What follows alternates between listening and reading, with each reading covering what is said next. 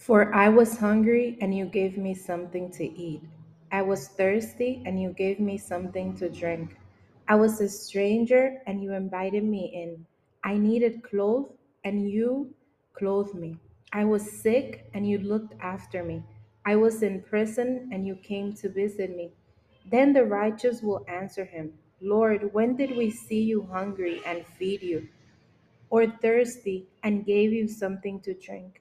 When did we see you a stranger and invited you in, or needing clothes and clothed you? When did we see you sick or in prison and go to visit you? Then the king will reply, truly I tell you, whatever you did for one of the least of these brothers and sisters of mine, you did for me. Matthew 25:35 to 40.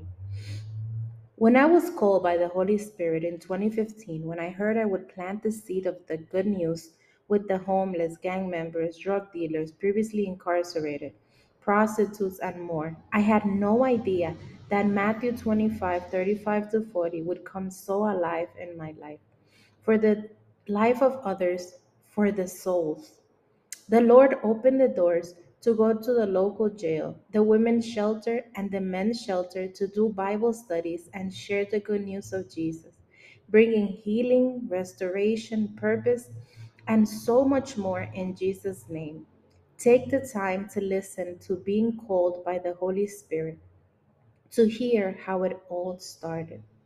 Now, being in this country in South America feels like the beginning of the call, as these are the population that are so prevalent, specifically in the area the Lord placed me in.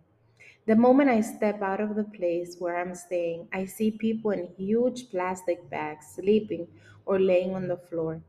There are nearby parks filled with these populations getting to hear the good news of Jesus and being prayed for. Most are thankful to receive what they call a blessing. There's also a big immigrant population that comes from a next country that is going through a lot. But the people here feel as if they are a burden, as lots started changing the locals' press after they immigrated here. It's so important to fill up with reading the Bible, listening to worship, and being connected to the Holy Spirit as we see, hear, and feel so much evil. But we must remember not to lose hope, as it says in Matthew 24:12 to 13. Because of the increase of wickedness, the love of most will grow cold, but the one who stands firm to the end will be saved. It is so important to constantly be reminded of why we're doing what we're doing.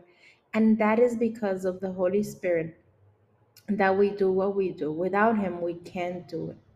There are times when I desire to do more, like giving away more Bibles and food. Then I am reminded that my part as the body of Christ is to plant the seed of the good news, that there is healing, restoration, purpose, eternal life, and all that comes from giving our lives to Jesus. As a human being who has been called to serve in Jesus' name with the populations I have been called to minister, there are days where I feel it more than others and have to be reminded of less of me and more of you, Jesus. There is no possible human way to change a life. It can only be done through Jesus, as He is the Creator. The Father, the Son, the Holy Spirit are the only ones who can heal and do all that needs to be done in a person's life. Only the person making that decision to give their life to Jesus would help them move forward. Understanding our humble position on a daily basis, that we are human and He is God, is what helps us keep moving forward. There are times when the Lord will send us people who will encourage us to keep moving forward, such as this man who, after I finished sharing the good news and praying with a group of young men, came up to me, hugged me, and said that my family and I will be always so blessed for the work I'm doing, and bought me a water and chips in a nearby store. Let's ask, what is our purpose? What are we learning in the situations we are in? And how can we be a light and blessing in the places we are? Praying for all of the people who are serving out there in Jesus' name.